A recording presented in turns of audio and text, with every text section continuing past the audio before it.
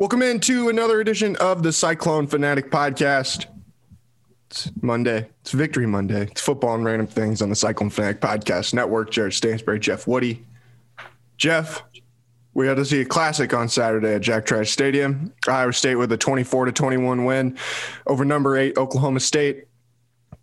What do you think? What were your impressions? The general takeaway was that was about as well played of a game as two teams could have played together. You know, like you think about the Iowa State Baylor game, and there are some pretty substantial mistakes on both sides, and one team ends up winning.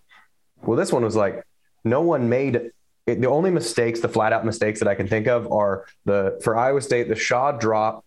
I thought that the penalty, which Williams and Bloom talked about on their pod at a pretty good amount. So we'll breeze by it. It was dumb, but call it a mistake. And then for Oklahoma State, the low snap that Sanders dropped, which led to a Will McDonald suplex.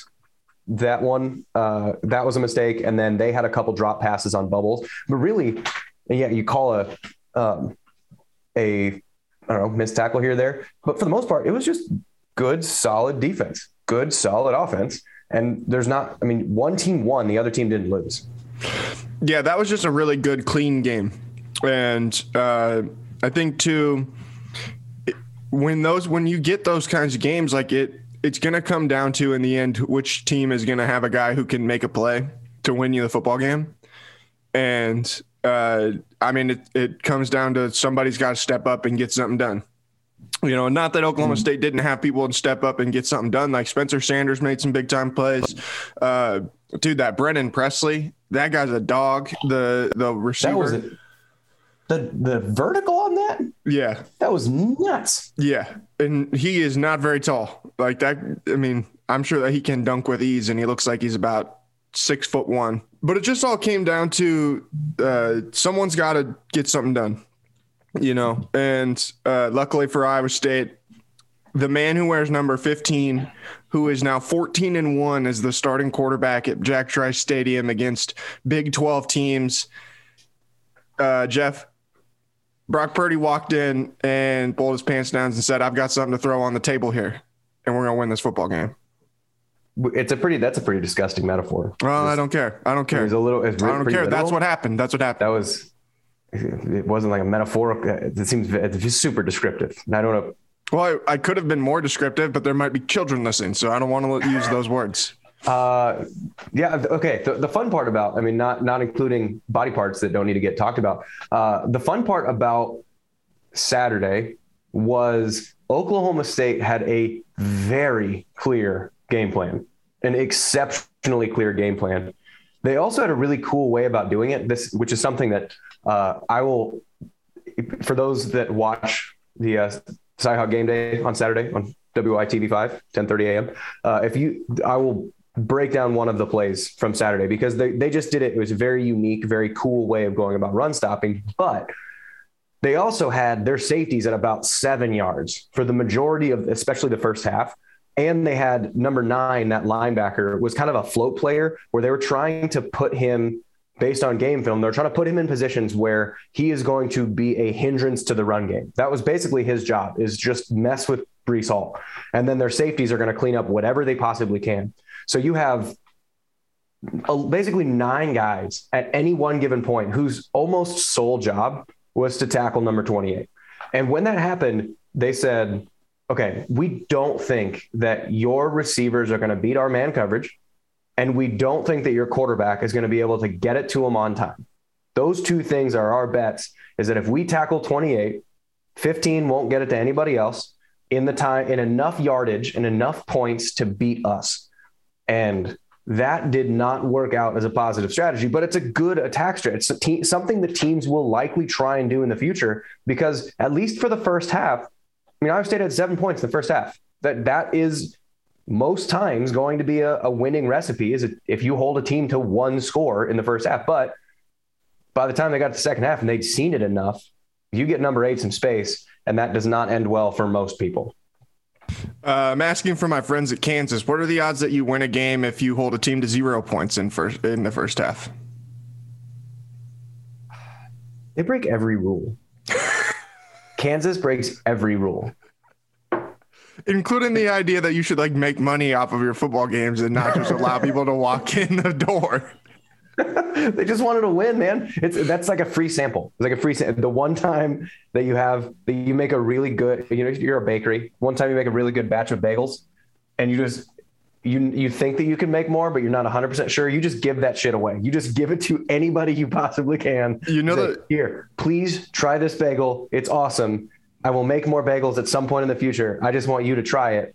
This is them trying to give the public a bagel, which was, we can compete and almost win against Oklahoma. I don't know that I've seen a better version of counting your chickens before they hatch in college football this season.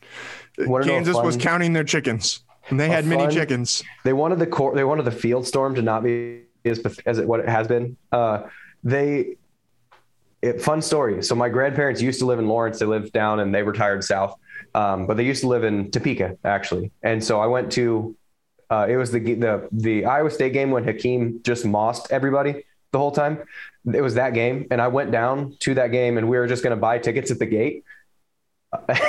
And we parked there, which parking remarkably easy at the football stadium in Lawrence, remarkably easy. And then you walk to the stadium and you're by the ticket gate and there's just a guy who had already bought more tickets than he wanted because he got them from like work. And he goes, I got 2 free tickets. You want them? And just gives us 2 free tickets right next to the ticket booth. And the ticket booth person's like, yeah, there's some free tickets. And we just walk in and they're terrible seats. They're like on the 10-yard line on the Kansas sideline. So we walk in and mind you, I'm wearing my Iowa State stuff. So It's not like I'm hiding my fandom. Too bad the place was packed and I'm sure you couldn't find better seats. So we walk in to the Kansas side just to see where the seats were. Cause it says like section W, whatever. And I don't know. And so to see where the section is, I'm like, these suck. And we just walked in cause it's a horseshoe. We just walked the same length of stands the whole way. We didn't even have to come down for the stairs because of how the place was constructed and where the seats were. So we just walked all the way around and got 50-yard line seats about halfway up to watch the game, and nobody else was around us. It was wonderful. So Kansas, they're known for just giving away stuff. So I digress away from my Kansas's absurd story to say that Oklahoma's not very good, and I want to claim an I was right token. Do we have those? Do we have an I was right token? Can I have those? We'll come back to it. Later do I get an I was right token? Yeah. I'll give you a I was right token. Okay. Kansas, the only place I've ever been that it's harder to get into campus for a basketball game than it is for a football game. But all right. What were we even talking about? Oh yeah, we held how Oklahoma State held them to 7 points. But man, like the thing I'll give Oklahoma State, that had worked against Iowa State previously. I mean, it really was no different, right? It really was no different from what Oklahoma State had done to them the last 2 years, more or less. Well, and early in the season, it was the Iowa blueprint. It was let's not let 28 do what he wants to do, and 15 is going to give you the ball. Well, this is a different 15 than it was at the start of the season. I also think it's a different Xavier Hutchinson. Mm-hmm. Charlie Kollar's been Charlie. He is the best. I don't care what the NFL draft prospects say, and I bet those will upturn, and don't look at those right now because it doesn't matter. But he's got to be the best receiving tight end in the country when it comes to contested catches. And so if you're that one where he just Pat Mahomes street balled it, basically underhanded back across his body, never do that. Don't ever, young kids watching quarterback, don't do that. I think that was a design play. I tried to tell you that. I think that because they rolled 2 offensive linemen out in front of him. And I mean, I don't know that Tom Manning would like to see him throw it back across his body the way that he did, but like both the routes were run that way. And then you had the 2 offensive linemen who were kind of like escorting him out there on that rollout. I don't know that was like, it was designed to be that way. It just probably got a little bit loosey-goosey there at the end of the play. I'm guessing that was just read number 2 or read number 3 or whatever. Yeah. It's an option on the play. It's probably not the play. Because if you're rolling out to the front, then you have, I don't know who is out there, but let's call it X was the other guy going out there. Okay, so X. But if you're on the front side, it's a much easier throw. It lets the runner stay in motion. Just do that. It's what happened with Jared Russ when they booted out there. You always throw it front side. So I'm guessing that he had the option, because it's Brock and they trust him, that we're going to run Charlie on the back side of this as a relief valve if everybody overplays it to the boot side. And I'm guessing they had an option. He wasn't option one. That would be an absurd play if he was option one. I mean, creative and absurd are, I guess, different adjectives to describe the same thing. But I don't think that was on purpose. But regardless, beside the point, X had that type of wide receiver performance is different than what we have seen in the past. I mean, that he's really good, and he's had good plays here or there, like the Oklahoma game last year, where he takes that slant, basically the same play he did against OSU on Saturday. Take that slant, outrun everybody because you're the fastest dude in the field. You're gonna house that. But he hasn't had a Hakeem or Allen. This dude is taking over the game. End of story. He hasn't had that game until Saturday, where you now have to, it's not, shoot, we got to take care of 88. We got to take care of 28. And then we'll hope that 8 doesn't have a good game. If he plays like he did on Saturday, which is a really high level, I don't not say that he can't, but I don't think the expectation should be 12 receptions for 120 yards and 2 touchdowns. Let's not expect that that's going to be a thing every week. Not even David Bell can do that. Yeah, not even David Bell can do that. But if you can expect that type of level against man coverage, which is what, again, Oklahoma State wants to major in man coverage. They want to bring a ton of pressure, bring a lot of blitzes. They play technically a 4-2-5, so 4 defensive linemen, 2 linebackers, 5 DBs. But number 9, again, he's that like X factor. His first name is Brock something or other. But number 9 for Oklahoma State plays like a sort of Von Miller defensive end, where he's kind of a defensive end, but he's kind of a linebacker. So it's really like a 3.5, 5. And that flexibility is really interesting. And so they want to be able to bring pressure with of the 7 guys that are up front, defensive linemen and linebackers, they want to bring 5 of them. They don't care where it's coming from. They want to bring 5, and they want to make it so your offensive line has to make a decision of who to block. And you're going to probably get a one-on-one somewhere, and then win that one-on-one, and your quarterback got 3 seconds to get rid of it, and I can stay man coverage for 3 seconds. That's more or less the scheme that they like to employ, and they're just really creative with how they get there.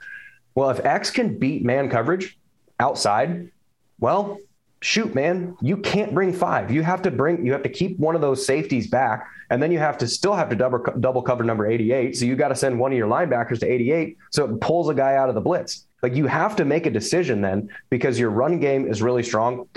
Your interior passing game with Charlie and Chase, really strong. And now Jared Russ, when you get too focused on one thing. And then if you have that guy, and Jalen Noel is still coming on as a slot receiver that kind of flexes between there. If 8 does that and can beat man coverage, that is the Achilles heel of defense that teams have been able to play against Iowa State. Again, see Iowa, that you can man up. You can man up Iowa State, and that has been the game plan in the past. But when Brock plays like that and X plays like that, it's a really hard way. It's a really hard decision now. How do you go about stopping this offense? If they are both playing, if that group is playing like it was on Saturday, how do you go about stopping or slowing down this offense? I told you this yesterday when I was rewatching the game. And it might be a little scandalous. I'm sure some people out there would in disagreement with me, but I think X is every bit as good or better than Allen and Hakeem were. The reason I say that is he has the consistency and the reliability that Allen did, while having some of the game-breaking explosiveness that Hakeem did. Not like he doesn't have like either one of them like at the level that those guys did, but he has enough of both of them that he's like a combination of those 2 guys. He's just not like 6'8" like what Hakeem was. Yeah. Well, and he does it completely different, completely different. Right. It's Mike Evans, Tampa Bay, you have Mike Evans, who is the Hakeem and Allen role. He's just kind of the pinnacle example of that Hakeem and Allen big wide receiver role. And then you have the Antonio Brown position, which is what X is sort of like, where he's an outside receiver that plays faster than most other players are going to exist. And the sure-handedness that he has now come into, and has always kind of been there, but is now the reliability. You better believe that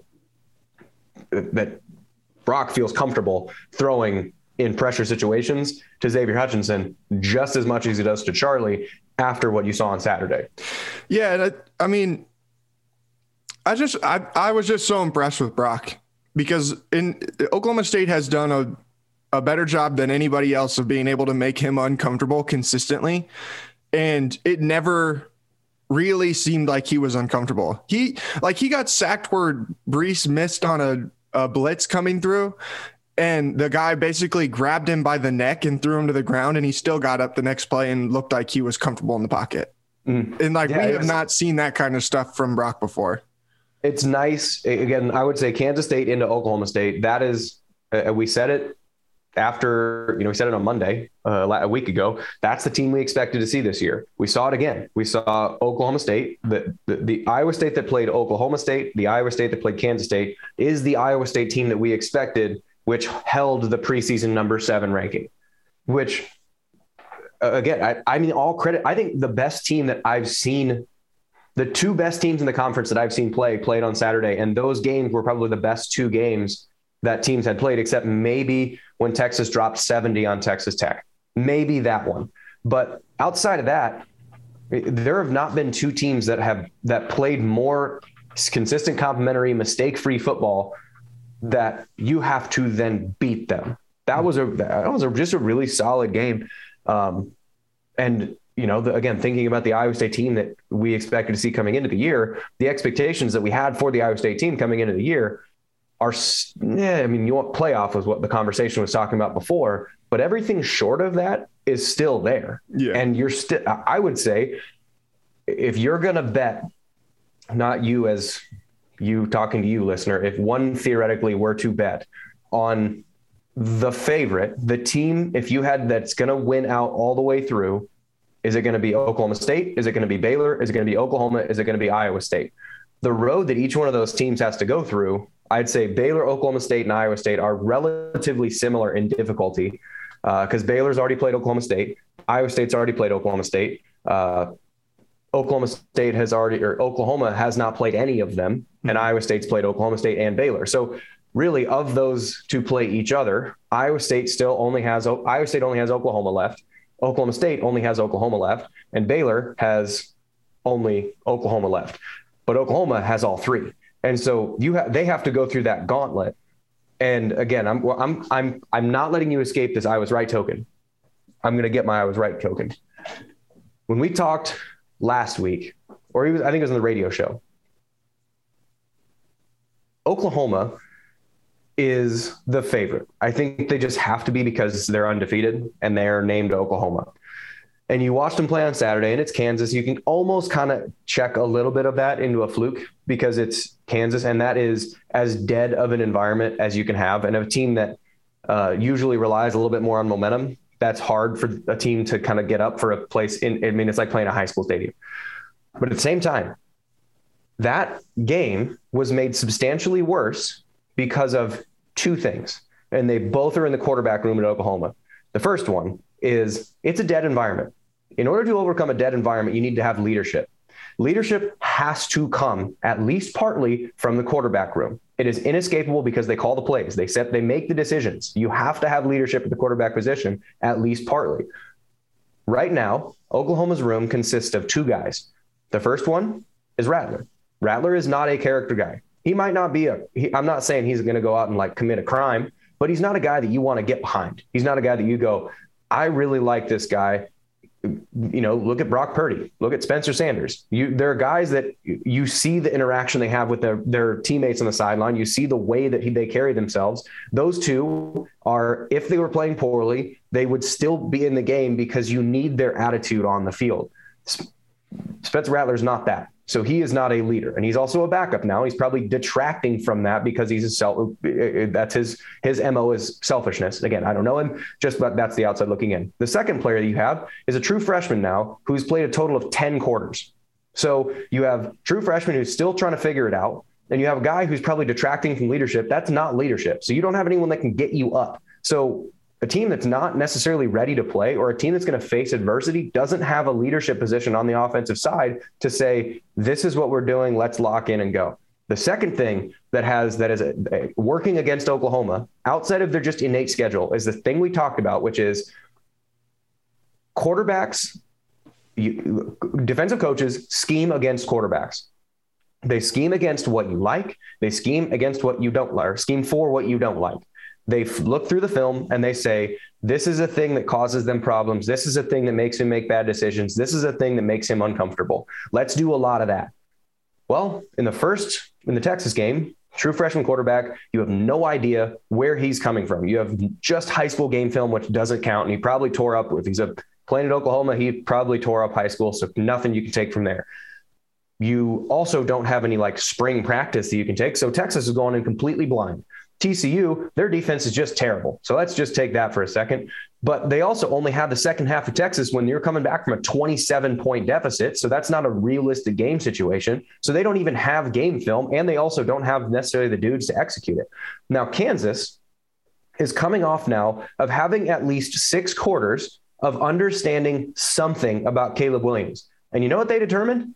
He doesn't like to stand and throw. It's the Spencer Sanders approach. That's what Iowa State did to Oklahoma State, which is rush with a balanced rush. You're not trying to force him off a spot like you do with Tom Brady or with an immobile quarterback. You're trying to keep him in the pocket because that dude loves street ball. And let him play street ball, he's going to tear you apart. Make him stand and throw on rhythm. He's going to get squirmy and uncomfortable. So Kansas, the same team that we saw completely forget how to run cover 2 against Iowa State, figured out how uncomfortable to make Caleb Williams. All right. Well, we all expected. Just like we all expect. Yeah. Just the Jayhawks, the defensive powerhouse of Kansas. Man, our entire hour was just after the Kansas game that might be the worst team I've ever seen. And that team managed to at least find a way to make Caleb Williams uncomfortable. So shout out to Lance Leipold, apparently. Yeah. Hey man, they're getting better, I guess. But now, who does Kansas State finish with? I think they have Tech maybe or something like that in the next week. But Kansas? They finish. Are you talking about Kansas? No, Oklahoma. Oh, yeah. They've got Tech this week, and then Baylor. They finish Baylor, Iowa State, Oklahoma State. So those 3 teams are going to build on each other, and they're also going to have film now of TCU full game. Texas, second half, which you can almost throw out because of the weird game situations, but you'd have TCU, Kansas, and Texas Tech. You'd have 3 full games of what he does and doesn't like. And then you tee up Dave Aranda and say, all right, Dave, take what you know and make him uncomfortable. And then John Haycock gets to watch those 3 games plus whatever Aranda gets to come up with. And then Oklahoma State gets to watch what Aranda comes up with and what Haycock comes up with, and then they get to throw it at him. So this is all to say, I think Iowa State and Oklahoma State are the 2 teams that are in the biggest driver's seat to get to the Big 12 championship because of what is going on in Oklahoma's quarterback room.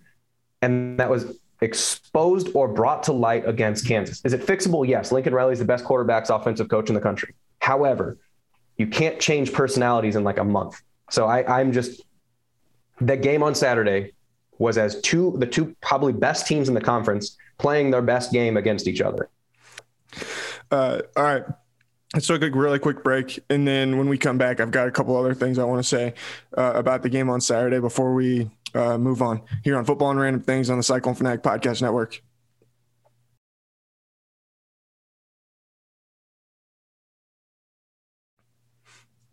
Welcome back into Football and Random Things here on the Cyclone Fanatic Podcast Network.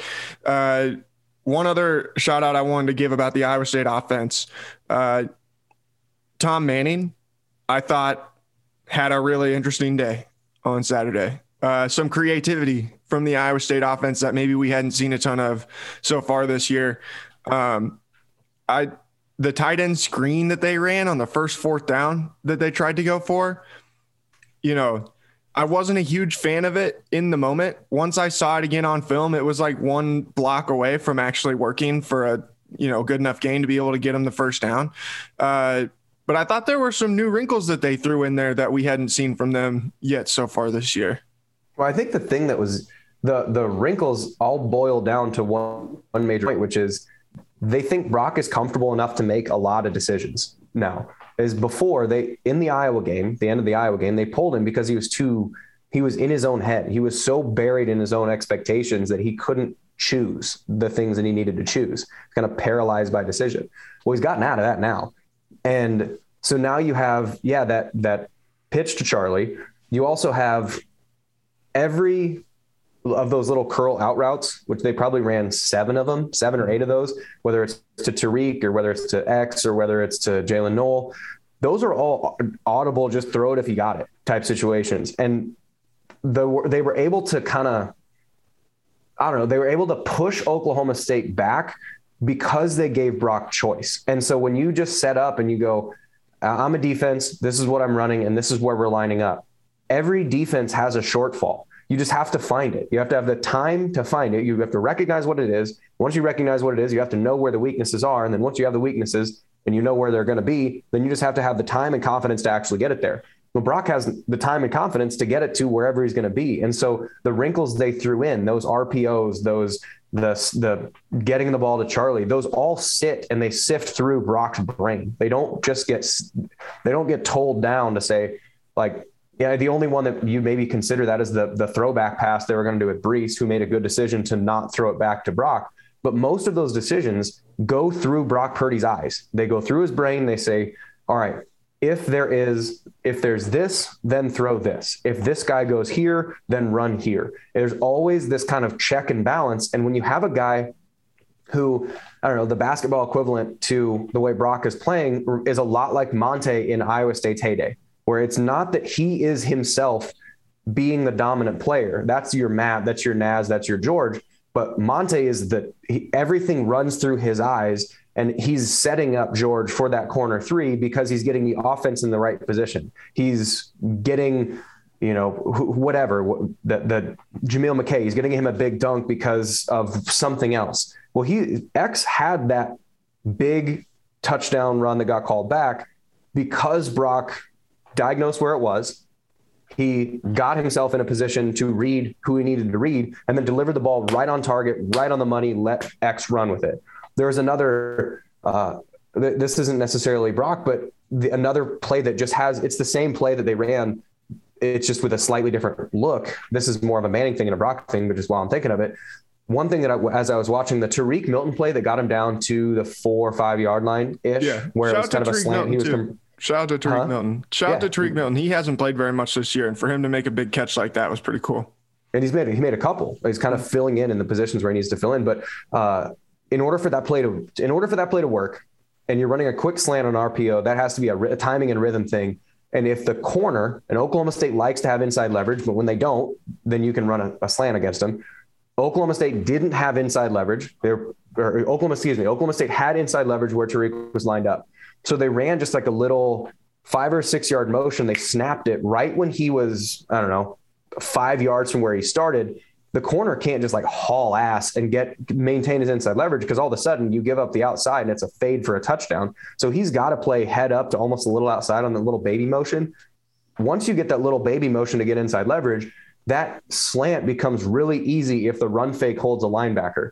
And that little baby motion, without it, that play doesn't work. But you put all those little tiny details together, and that's where this offense is clicking, because Brock knows where everything is, and he knows where the coordination is going to be, where the leverages are going to be, where the availability is. So yeah, it's efficient and it's consistent, which are two things that I think if Matt Campbell were to describe his ideal offense, it's efficient and consistent. All right, we got a couple more things we got to get here before we can wrap this up. What'd you think of the Iowa State defense? Oh, actually, first thing before we switch to the defense, struggles on short yardage. Had trouble getting the ball into the end zone there. The first time that they got down to ultimately score a touchdown on 4th down. We've seen them have those struggles a couple times this year. It's weird because it shouldn't be the case. You have enough big bodies, but I think if I were to peg down why they're having difficulty in these super uber short yardage situations, or at least in some games. In some games, it's really easy. I mean, how many touchdowns has Brees run for inside of a yard, or how many first downs has he converted? I think you also have to give like that the one on that Oklahoma State got where they made him run 4 plays down there. You have to give some credit to some guys making some plays. Malcolm Rodriguez is a freaking dog, dude. The number 20, the linebacker for them. He is a badass. And like the 4-time state champion wrestler. Yeah. Yes. Brees tried to jump over him one time. That I think it was the second down play down there. And the dude hit him hit him right in the waist and drove him backwards. And I was like, double leg, pure double leg. Okay. Yeah. So it's like that. That was unreal. But you could hear oof. I think the oof when the guy hit him when Brees fell backwards on TV. That's where you stand up and you act like it didn't hurt, but it totally did. So the two reasons that I would say that are probably the case are partly in personnel and partly in not necessarily having a look. So Colin Newell is might be the smartest player outside of Charlie on the roster, a really sharp guy, but he works because he's a technician, and he works because he is able to get everybody in the right spot. But he's not a mauler. He's not a guy where, like, Downing to his left is you put any human being in front of him and say, all right, you push each other backwards and whoever wins. Colin's going to push that guy forward. Just a strength mauler guy. That is him. Well, Newell isn't that. And anytime that you have a center who is not necessarily going to move the point of attack and either get pushed backwards or just stalemate, short yardage situations, which I would say I'm relatively familiar with, it requires just getting some kind of angle and just getting enough of the backside of one of your offensive linemen, not the side of your offensive lineman, to be able to kind of get some kind of leverage all the way through. So it's partly in the fact that Newell's not that, he's not that guy to move everybody right away. It's just not his game. And I think the second thing is they just haven't found a set that allows their personnel to maximize what they want to do. And I think they've become almost, I don't want to say a little predictable, in that they're going to run the ball to 28. It's 3rd and 1. They're going to give it to 28. So like a quarterback sneak, because the whole Newell thing, it kind of doesn't work that well. They also don't go under center that much. So that exchange is kind of risky. So I wouldn't really want to go under center too much. So you don't have a look that gives it a balanced potential where I could throw it to Xavier Hutchinson. I might not, but I at least have to have the risk that you can't have 11 guys run at number 28 and expect that you're going to bring him down. Well, there is some kind of look that you can maybe find that almost gives the illusion of balance. And then you have the capacity to beat 8 guys instead of beating 11 guys. So I think they just haven't found, I mean, you look, the very first game, they have that 7 offensive linemen set that they're trying to get in the goal in the end zone. That didn't work necessarily. They have this, the kind of almost an ace with, so 2 tight ends on, and you have 2 tight ends that are kind of sitting just off the ball, and Brees is back there. That's another look that you're trying to do. That look didn't really give you the angles you want. So I would imagine what they're going to probably find is if you get Xavier, who has a really good man beating skills, out, and you get Charlie, who has good man beating skills, out, then it at least clears some of the bodies away that you can then get an angle with a guard or whatever for Brees or Jyrell Brock or Jared Russ or Brock Purdy to just put a shoulder in somebody's hip and just drive somewhere. So I think it's, a combination of personnel and a combination of, they just haven't found a look that gives them the angles they really need to get some kind of something going. All right. I know you got to go. So we got 2 more things we got to tackle really quick. First things, I want your quick thoughts on Iowa State's defense on Saturday, and then we'll talk about West Virginia briefly. Isham Young is a dude. The takeaway is just generally really good. But Isham Young, we saw what Jaylen Warren would do when he would hit somebody, and then we saw what Isham Young would do when he would hit Jaylen Warren, which is Jaylen Warren wins against everybody, including Mike Rose. Now, granted, I think he got I don't know what the actual injury was, but it's called a stinger or something. Yeah. So you drive, that doesn't happen. You don't drive Mike Rose backwards, but number 1 hits you and you return from whence you came. You go the other direction. And that is just super impressive. Also, it was funny. Eni Wazirike said that he knows when Aisheem hits somebody because it sounds different than everybody else. Yeah, it doesn't have like a resounding like thud, and then kind of there's like some crackles where like the pads are sliding on each other. You just have like one quick just boom, thud down. That's it. There's one hit and it's done. Yeah, he's just a missile. Will McDonald's the best pass rusher in the conference, potentially the best pass rusher in the country. If you get into a pass rush situation, the second sack that he got in the consecutive sacks, the first one was a bobbled. That one, anybody, it kind of throw it out the window. He was just the one that got there. The second one, when he's getting held, getting horse collared, and still not only he didn't like trip Spencer Sanders, he got a solid hit on Spencer Sanders' waist after being hogtied. That is an unreal athletic play. And then Wazirike has made himself a substantial amount of money, I think, by coming back this year because he has developed a lot of pass rush moves. So you've got two dominant pass rushers. You have a safety that is one of the bigger hitters. That second corner still, it's not that it's not bad. It's just not an A+ like the rest of the defense is. It's like an A-, whether it's TJ Tampa or Datron Young. So you got, I don't know, two best defenses in the conference played on Saturday, and the two best defenses in the conference played like the two best defenses in the conference. It's just solid football all the way around. And also, again, shout out to Mike Rose because you could tell he was in pain the whole time. Yeah. All right. Thoughts on West Virginia? I don't want to sound too like arrogant or cocky, but Morgantown's a hard place to play. We know that. That's true. But I watched West Virginia TCU, and I've watched a couple of West Virginia games earlier.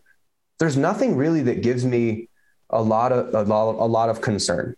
Just if Iowa State continues to play like they did against Kansas State and against Oklahoma State, I feel like the game will progress a lot like the Kansas State game did, where it becomes a vice grip that you're not really going to get out of if Iowa State does it the right way, because West Virginia has Daggy is up and down. Letty Brown is a really good running back, but outside of that, they don't really have a lot of offensive firepower. So it's not like you're playing against even a team like TCU, who's got bad defense, which West Virginia's defense is at least average. You have, maybe it's bad defense, but Max Duggan can make stuff happen. I don't think West Virginia has that same exposure. Even Skylar Thompson, I don't think they have that same kind of explosiveness or consistency in being able to drive something. So as long as Iowa State doesn't hand the ball back, whether it's in turnovers or in special teams or something else that happens, if they don't turn the ball back, I feel like this game runs a lot like Kansas State, of just starting from the opening bell. The better team is Iowa State, and they're going to just march their way towards a comfortable win. All right, man. I know you got to go. So we'll talk to you again on the pregame show on Friday. And thanks for your analysis. Thanks, everybody, for tuning in. We'll talk to you guys again next week here on Football and Random Things on the Cyclone Fanatic Podcast Network.